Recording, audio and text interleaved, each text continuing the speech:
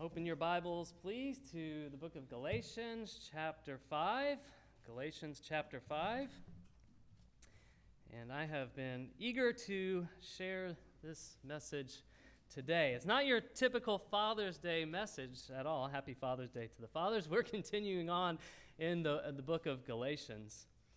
But it does have probably the most important teaching. It does have the most important teaching in the whole Bibles. And so, fathers, if we can live out this teaching, this world will radically change. And the teaching is this: love your neighbor as yourself. That's the main point of this whole text today. That is the most important command of the whole Bible. And I would say it's the hardest one to keep, for sure. And so let's pray and ask for God's help today. Let's pray. Heavenly Father, we desperately need you right now. We desperately need a great work of your Holy Spirit in our lives right now. And so, God, just cry out to you, Lord, and pray and ask, Lord, that your Holy Spirit would fill each heart in this room. Lord, give us eyes to see. Give us ears to hear. Change our hearts today, Lord. If there's anyone here that hasn't trusted in you, Jesus, for their salvation, I pray that they would do that right now in this time. And for those of us that have, Lord, teach us to love.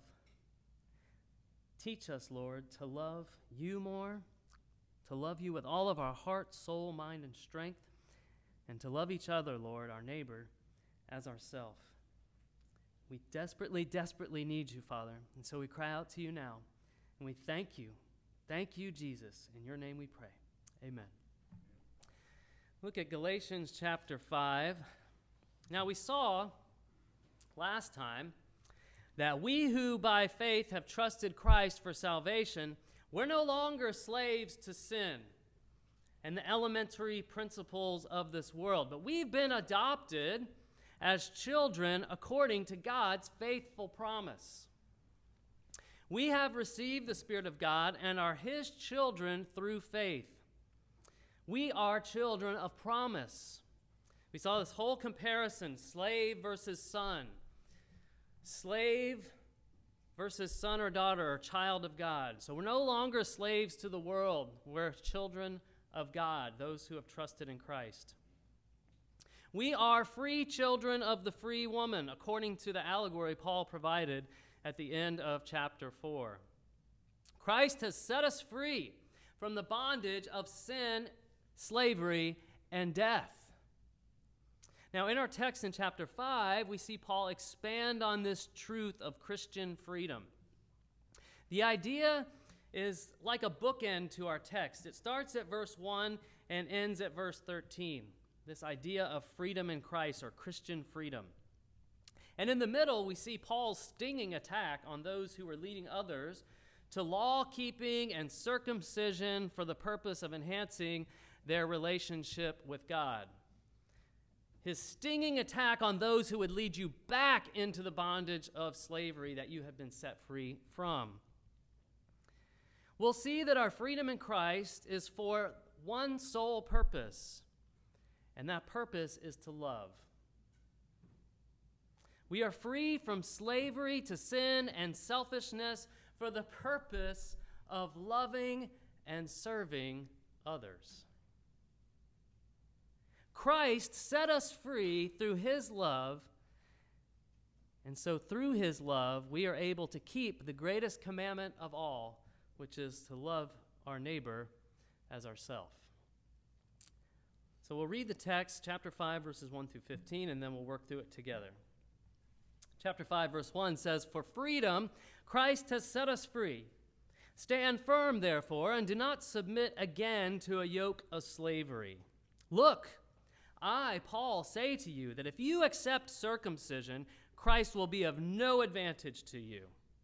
I testify again to every man who accepts circumcision that he is obligated to keep the whole law. You are severed from Christ, you who would be justified by the law. You have fallen away from grace.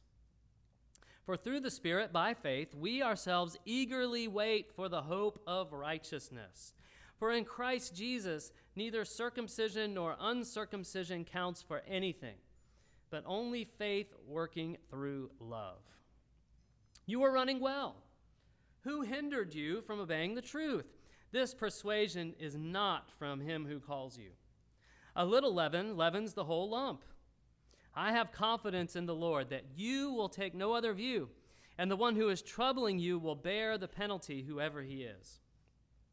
But if I, brothers, still preach circumcision, why am I still being persecuted? In that case, the offense of the cross has been removed. I wish those who unsettle you would emasculate themselves. For you were called to freedom, brothers. Only do not use your freedom as an opportunity for the flesh, but through love serve one another. For the whole law is fulfilled in one word: you shall love your neighbor as yourself. But if you bite and devour one another, watch out that you are not consumed by one another. So let's start at verse 1. And if you like to take notes and have an outline, the first point would be this: stand firm in your freedom in Christ. Stand firm in your freedom in Christ. It says, for freedom Christ has set us free. Stand firm, therefore, and do not submit again to a yoke of slavery. You are free. You are free through faith in Jesus. And what the law could not do, God did through Christ and his Spirit. Romans 8 says this: there's therefore now no condemnation for those who are in Christ Jesus, for the law of the Spirit of life has set you free in Christ Jesus from the law of sin and of death. Where the Spirit of the Lord is, there is liberty, and there is freedom. That's 2 Corinthians 3. Brothers and sisters, Christ has set you free, so be filled with his Spirit and stand firm in your freedom. Don't go back to a yoke of slavery to sin and legalism. That's our teaching for today. Peter had spoken about an unbearable yoke in Acts chapter 15. He was referring to the yoke of the law, including its many regulations and man-made traditions added by religious leaders. And under that yoke, Israel had groaned. They weren't able to bear it. And Jesus knew this was a burden and a yoke of slavery, and so he invites us to come to him and be freed from it. Jesus said, come to me, all you who are weary and heavy laden, and I will give you rest. Take my yoke upon you and learn from me, for I am gentle and lowly in heart, and you will find rest for your souls. For my yoke is easy, and my burden is light. It's Matthew 11. And so, brothers and sisters, biblical Christianity isn't a set of rules and regulations and laws that we submit to as a yoke of bondage that we dread. That's not what it's about at all. It's about coming to Jesus and trusting in him, resting in him, in our souls. We find rest for our souls through faith in Jesus. Christianity is not a laundry list of things to do, or how you should wear your clothes, or what you should watch, or how you should talk. No, if that's what it's like for you, you're missing everything. You got it all wrong. So we open our text today with the command to stand firm in our freedom. You are free. We don't become a slave again to legalism. And we'll see that this freedom in Christ ultimately leads us to love and to serve others. Look at verse 2. Next point, legalism gains you nothing. And I'll say that again. Legalism gains you nothing. Look at verse 2. Look, I, Paul, say to you that if you accept circumcision, Christ will be of no advantage to you. I testify again to every man who accepts circumcision that he is obligated to keep the whole law. You are severed from Christ, you who would be justified by the law. You have fallen away from grace. Look at the emphatic language he's using here. Look, listen, I, Paul, say to you. He identifies himself once again in the text. Pay attention to this. Listen up, people. If you trust in circumcision for your salvation, then Christ is nothing to you. Completely meaningless. Now, circumcision had meaning in Israel when it was a physical symbol of a cleansed heart. You can read about that in Deuteronomy 30 and Jeremiah 4. It also served as a reminder of God's covenant of salvation promise. We saw that in Genesis 17. But that's not what's going on here. No, the Judaizers were teaching that circumcision was necessary to be identified as a child of Abraham and be accepted into their community. That is a lie. That's a lie. It's just not true. The atoning sacrifice of Christ cannot benefit anyone who trusts in law and ceremony for salvation. The two are mutually exclusive. Now, since the Galatians were already yielding to the Judaizers in the matter of observing days and months and seasons and years, we read about that at the beginning of chapter 4, the danger was great that they would also yield in the matter of circumcision. And this would change their whole religion to nothing more than a ritual with a little Christian nuance to it. And so this we also must avoid in the church today. Lots of good works with a little bit of Jesus on the side isn't going to get it done. That's not the gospel. That's not the gospel at all. Jesus is central. Faith in him is central. The good works are a fruit of an overflow of love from our hearts, not the other way around. And so if you strive to keep the law for justification before God, if you come to God and say, look at how good I am, God. I go to church. I give a tithe of all that I have. I help the poor. I do all these things. If you show up before God with that type of attitude, ain't going to cut it. All of your greatest works, the Bible says, are like filthy rags in his sight. It's only through the blood of Jesus and faith in him that you'll be justified before God. It's the only way. Plus, it's simply impossible to keep the entire law. It says right there in verse 3, if you're going to lean on the law, if you're going to depend on the law for justification, you had better do it completely. And that's just impossible. James chapter 2 says this, for whoever keeps the whole law but fails in one point has become legally guilty of it all. You stumble in one point. You could walk around saying, well, I never killed anybody, and I never stole anything, and well, Jesus says, well, I never committed adultery, and Jesus says, well, if you looked on a woman with lust in your heart, you've committed adultery, so you're guilty of adultery. And you say you've never lied. Well, I know you've lied, so now you're a liar. Right? So the list starts to go on and on. So you're guilty of it all. You're hopeless. You have no hope without Christ. And verse 4 says this, if legalism is your desire, you are severed from Christ. There's this cutting language used here. You're cut off. You're severed from Christ. In the Greek, it really means you're alienated or you're estranged. You're cut off. Now, obviously, the Judaizers and their disciples, they didn't for a moment believe that the requirement of circumcision involved their alienation from Christ. No, they thought it was a good thing. They thought it was an enhancement.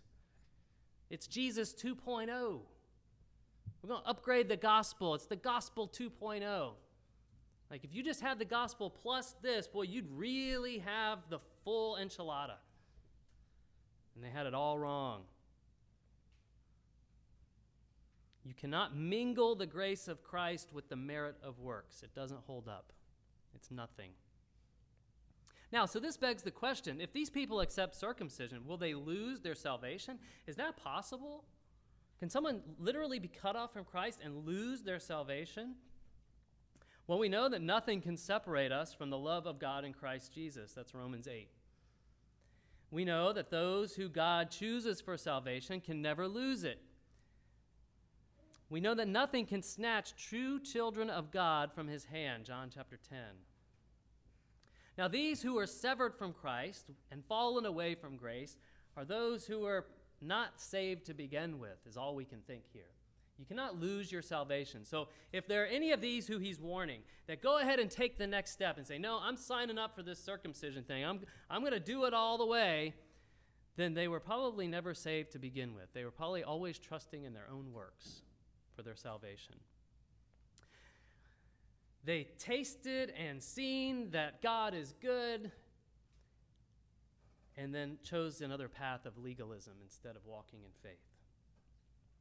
And these in Galatia were desperately close to doing this, and so Paul gives them another stern warning not to do that. So that's point number 2. Legalism gains you nothing. Next point is that faith working through love is what really matters.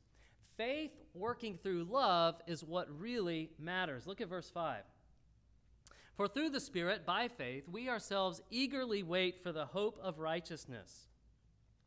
For in Christ Jesus, neither circumcision nor uncircumcision counts for anything, but only faith working through love.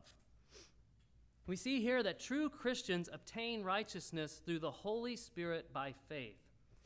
We receive it positionally in Christ when we believe in him. We will receive it perfectly and completely in our lives when we are in his presence. And so we eagerly await his coming, as we saw in the psalm today. We eagerly wait for it. The time when you and I will see him face to face. I long for that day. And the older I get, the more I long for it. Oh. And we see once again here in verse 6, the physical act of circumcision, it absolutely means nothing. It gives us no hope of righteousness at all. And what really matters, I'll say it again, is faith working through love. Faith works. It becomes effective. It proves its genuine character by means of love and good deeds. We see in James 2 that by works, faith is made perfect. So Paul and James are in complete agreement. They're in complete agreement.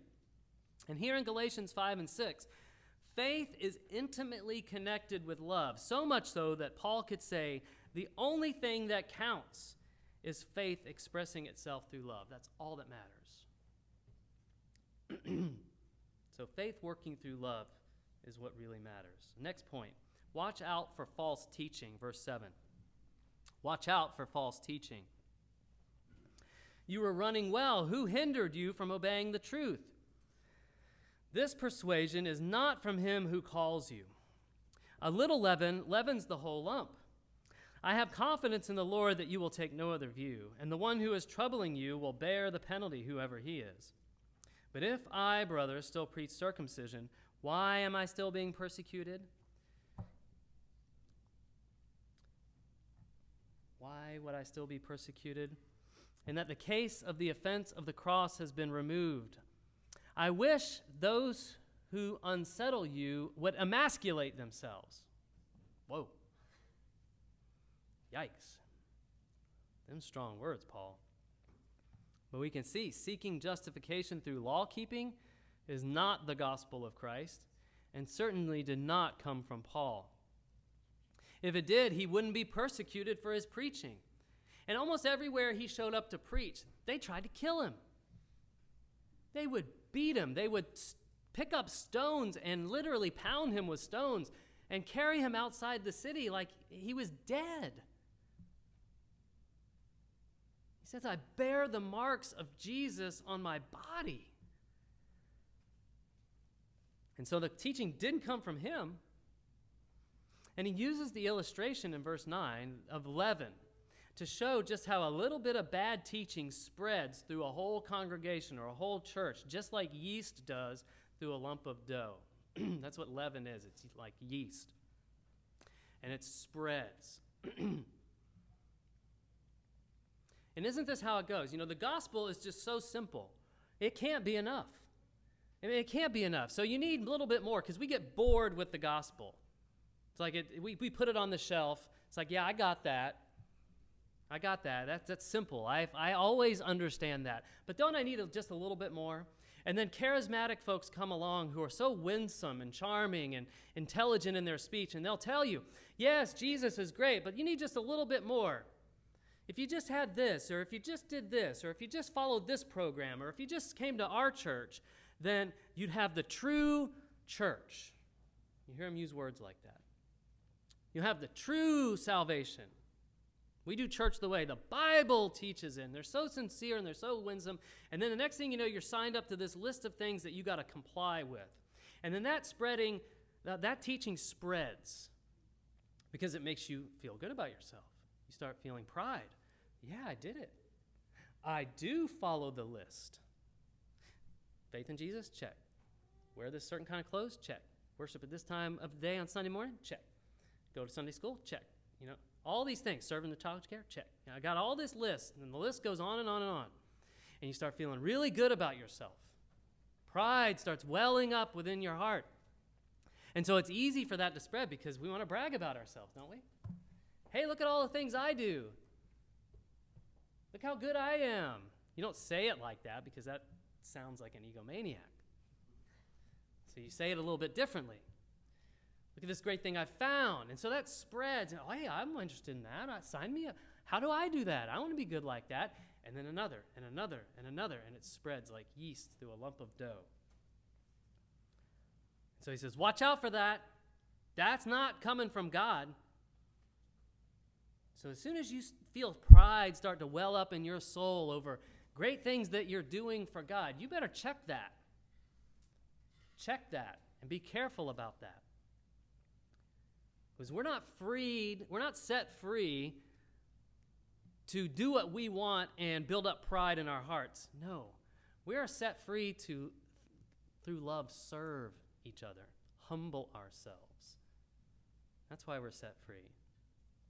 And so that teaching of circumcision and legalism and law-keeping, that did not come from God. It came from these Judaizers. And Paul in verse 12, it's a shocking, stinging statement. I wish those who unsettle you would emasculate themselves. Goodness. He's basically saying that if those who teach circumcision are so confident of its importance, they shouldn't stop at the foreskin. No, they should just cut themselves off completely. What a graphic image. It's terrible. It's a painful topic. I don't even want to talk about it anymore. I don't want to talk about it anymore. Let's move on and talk about love and freedom instead. Verse 13, through love serve one another. Verse 13, for you were called to freedom, brothers. Only do not use your freedom as an opportunity for the flesh, but through love serve one another. For the whole law is fulfilled in one word. You shall love your neighbor as yourself. But if you bite and devour one another, watch out. You're not consumed by one another. So in these verses we see we are free to love and to serve, not to sin by biting and devouring each other. What does this command to love really mean? What does this kind of love and service look like practically? I've been thinking a lot about that. And every time I see the command to love your neighbor as yourself, I think of the parable of the Good Samaritan from Luke chapter 10. This parable gives us a practical application of what God intended when he taught us to love our neighbor as ourselves. So go ahead and turn to Luke chapter 10, verse 25. Luke chapter 10, verse 25. This is what it means to love your neighbor as yourself. Luke chapter 10, verse 25. Love to hear those Bible pages turning.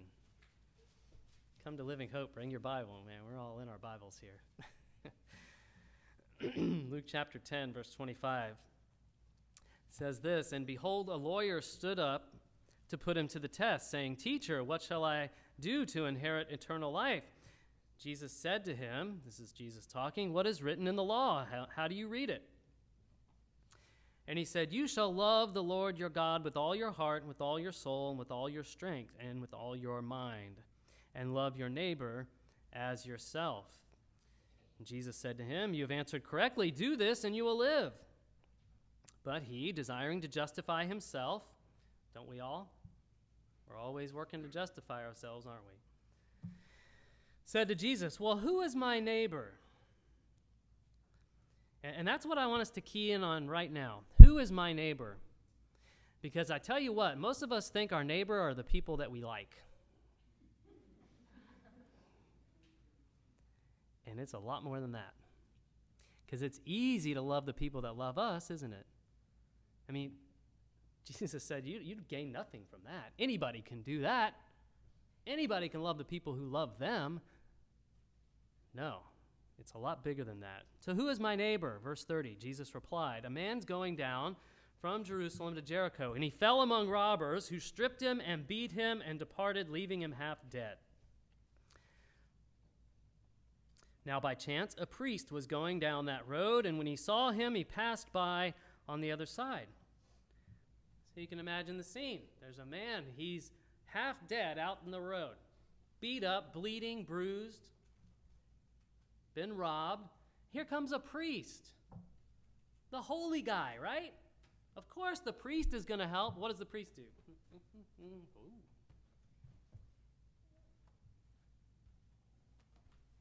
Goes around, way out of the way. Completely neglects the man, leaves him there for dead.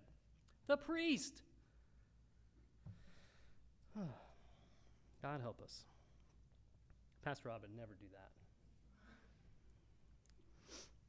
He'd help him out. He'd help him out. So likewise, a Levite. Now, Levites were also of the priestly line, the priestly tribe. They were supposed to, do the service of God. They were set apart for God's service. So here's a Levite, a holy one. When he came to the place and saw him, of course the Levite's going to help, right? Nope. Came to the place, saw him, passed by on the other side, just like the priest. So here are the religious leaders. Oh, man, poor guy. Somebody will help him out. He'll call for help on his cell phone, I'm sure. He's got it. Left him there for dead. Now, a Samaritan, next, verse 33, but a Samaritan, as he journeyed, came to where he was, and when he saw him, he had compassion. Now, this would cut right to the heart, because Jews hated Samaritans. Samaritans hated Jews. They absolutely despised each other. It was so bad that, Jewish people would go around Samaria to go north. They wouldn't even go through the country to be defiled by these Samaritans. And it was hatred, anger. And so for a Samaritan, so you got the religious leaders, the scene is amazing. And this guy was a Jewish man. They just walk on by. They don't help him. But here's the Samaritan, the enemy, the one that hates. He is the one that has compassion. And he not only has compassion, but he puts it to work. Look at verse 34. He went to him. He bound up his wounds, pouring on oil and wine. Then he set him on his own animal and brought him to an inn and took care of him. See the sacrifice? Oil and wine, that costs something. Puts him on his own animal, takes him to an inn, cares for him. The next day he took out 2 denarii and gave them to the innkeeper. So he has to move on, but he still wants this man cared for. Now, a denarii is a day's wage. That's a lot of money. He gives him 2 of them, 2 full days' wages to take care of this man. And says, anything that he needs, take care of it. And if you use that up, go ahead and give him anything he needs, and when I come back, I'll repay you. That's verse 35. Verse 36. Now, which of these, Jesus asked, do you think proved to be the neighbor of the man who fell among the robbers? Now, of course, right? And so he said, well, the one who showed him mercy. And Jesus said to him, you go and do likewise. Compassion, mercy, love, service to your enemy. Ooh, that's the kicker, isn't it? That's the kicker, to your enemy. So this parable shows us what neighbor love really looks like. It flows all the way to loving your enemies and sacrificing your own comforts to help them. This kind of love is pretty much impossible without faith in Christ. It just is. I mean, imagine your worst enemy suffering. Just think about that. Your worst enemy, imagine that person suffering. Neighbor love says that instead of mocking them and cursing them and crying out, ha, finally getting what they deserve, light that up all over Facebook and social media, Instagram. Look at this, ha ha, getting what they deserve, ha, share.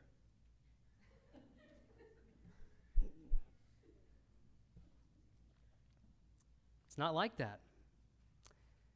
Instead of that, you go to them and through love serve them to meet their needs and relieve that suffering, even at great expense to you, if that's what it takes to meet the need.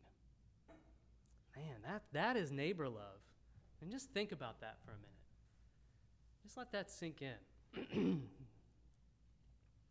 That's what loving your neighbor looks like. Now, the change each one of us needs is we need to put away our pride and through love serve one another. Every one of us. I'm preaching to myself. That's the change we need. And as I read this, I see that it seems to be closely related to what's going on in our nation today. It seems to me that pride is the sin at the root of racism here and throughout the world. Our flesh constantly looks for ways to make us feel better than other people, rather than considering others more important than ourselves. And so we set up false truths in our minds that we're better than someone because of their race or their class or their income or job level, where they went to school, where I went to school, all those different things, man. We just do they homeschool or public school? Do they wear this or not? We just do it. It's in there. It's that fleshly sin in our lives. We build these false mental models in our mind that makes us think we're better than other people. God help us. And that's at the root of all of these problems that we see. That pride. And we're so quick to get offended and angry these days, too, because of pride. My way's better than them. Everyone's stupid compared to me. We don't say that, but boy, we act like it. Everyone's stupid compared to me. If they just do it the way I do it, boy, the whole world would be perfect. Man. And then we're so quick to be offended and angry. It just seems like we're all offended and angry all the time. No, not us, right? We don't do that. If we were to all put our Instagram feeds right out here on the table, boy, we'd probably want to take some of that back, right? Well, I didn't really I don't know about that. Or my Facebook post, I probably shouldn't have done that one. No. But God sees it all. And it's a witness to the world. Is that a man or a woman who loves? Or is that just an angry person? No, we need a great work of the Holy Spirit in our lives and in our land to humble us. We need God's people, you and me, to turn from our sin and our pride, and we need to walk in love and humility and service. We simply need to love God and love our neighbor as ourselves. And a great modern-day philosopher, Michael Jackson, once said, it starts with the man in the mirror. It starts with me. It starts with you. It starts with the person in the mirror. We always want to point fingers and change other people. Some of you are probably sitting here saying, boy, I wish so-and-so were here to hear this. It's like, no, it's for you. It's for me. I'm preaching this to myself. It starts with us. And so let's change. Let's ask for God's help to change and lead in acts of love and mercy and compassion and grace. And let's get on our knees and pray for a great work of God to heal our land, one heart at a time, starting with your own. And so we see love and service go together. If you have service with no love, you gain nothing. If you have love with no service, you benefit no one. You just have a feeling that never really demonstrates itself. 1 Corinthians 13 says, if I speak in the tongues of men and of angels, but have not love, I'm a noisy gong or a clanging cymbal. Boy, a lot of us sound like noisy gongs and clanging cymbals to the world. If I have prophetic powers and understand all mysteries and all knowledge, and if I have all faith so as to remove mountains, but I have not love, I am nothing. If I give away all that I have, and if I deliver up my body to be burned, but have not love, I gain nothing. Love is patient. Love is kind. It does not envy or boast. It's not arrogant or rude. It does not insist on its own way. It's not irritable or resentful. It does not rejoice at wrongdoing, but rejoices in the truth. Love bears all things, believes all things, hopes all things, endures all things. And as Father's Day came around, I was thinking, you get this picture of fathers. And doesn't that sound a lot like a lot of fathers? We're like insisting on our own way. We're irritable, we're resentful, and all these arrogant sometimes, rude. I'm like, oh man, I'm such a mess. That's not love. That's not love. Love bears all things, believes all things, hopes all things, endures all things. So brothers and sisters, if we fight against racism with all of our heart and we have no love, we're nothing. If we fight for the unborn with all of our heart and have not love, we gain nothing. Love is not optional. If you give to the poor all that you have and you don't have love, you have nothing. If you get up every morning early and read your Bible for 2 hours and pray, and you have no love, you have nothing. If you stand up for freedom and liberty and have no love, you have nothing. Freedom flows in love from the fullness of God in your heart. Love flows out of freedom. And so it's like this. We believe in Jesus. God fills us with his Spirit and his love, and it fills our hearts and souls. And it fills us up overflowing so it can flow out to love our neighbor. That's how it works. So if you try to love your neighbor, but you don't have the love of God in your heart, you have nothing to do it with. You're a dried up riverbed. It's got to come from an overflow of God's love in our own hearts, flowing out to love our neighbor as ourselves. If you don't have God's love filling up your heart, then you're going back to the way of slavery and bondage in the flesh. You're like the flesh-born child that we learned about last week, and that gives you nothing but like a vacuum.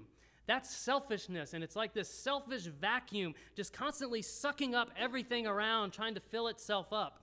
I need things, I need prestige, I need reputation, I need a job, and all these things, and you're just trying to fill yourself up constantly. Vanity of vanities, it never satisfies. It's like chasing the wind. It's like a vacuum cleaner that's never satisfied.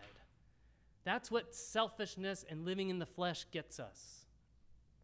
But when we live in the Spirit and walk in the Spirit, we're filled with the Spirit of God. His love overflows from our hearts, and we can love our neighbor as ourselves, even our enemy. That's how it happens. And so let's be a loving person. As James says, let's be quick to hear, slow to speak, and slow to anger, because the anger of man does not achieve the righteousness of God. Let's live the golden rule and teach others to treat each other the way we want to be treated, even our enemies. And let's just start in our own families. Husbands, love your wife as Christ loves the church and gave himself for her. Serve her, love her.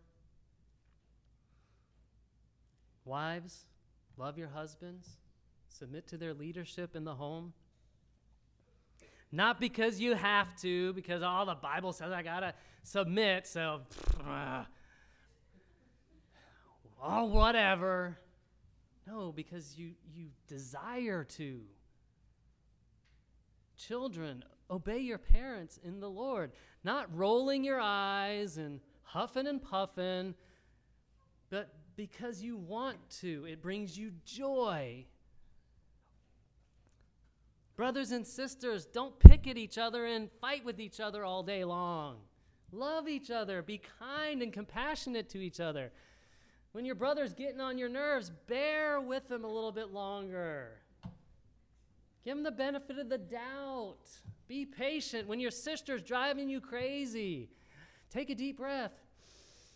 I love my sister. She's so kind, compassionate, merciful. Take a deep breath. Love each other. Let's start in our own families. Sometimes we treat our friends better than we treat our own family. That ought not to be. I mean, come on, let's love each other in the family. Then take it out to our community and in our church and in our workplace, in our schools. This is the hardest command in the Bible, and so we need God's help for it. So think about this. What do you need to change today? Just ask yourself, God, help me. What do I need to change today? And ask God to change you.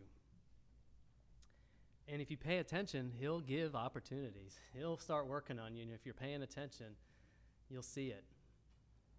The Holy Spirit's conviction will come. Say, you're getting a little agitated there. Take a deep breath. The anger of man doesn't achieve the righteousness of God. Remember that, Ryan. Okay. Help me out, God. God is faithful. This is his command. He wants us to do it. He will help us if we cry out to him. So let's pray. Father, thank you for your word. Thank you that the central teaching of the Bible is love. Help us, Lord. Help us to love you, Jesus, with all of our heart, soul, mind, and strength. Help us to love our neighbor as ourselves. And help us so that when that happens, when we demonstrate that love, even to our enemies, the world will see that and they will want that kind of change in themselves. That's remarkable. And so help us, God. We desperately need you. And we thank you, Jesus, for demonstrating this to us. You humbled yourself. You came and died on the cross, loving even us, your enemies, giving your life for us so that through faith in you we could live. Thank you, Jesus. We pray in your name. Amen.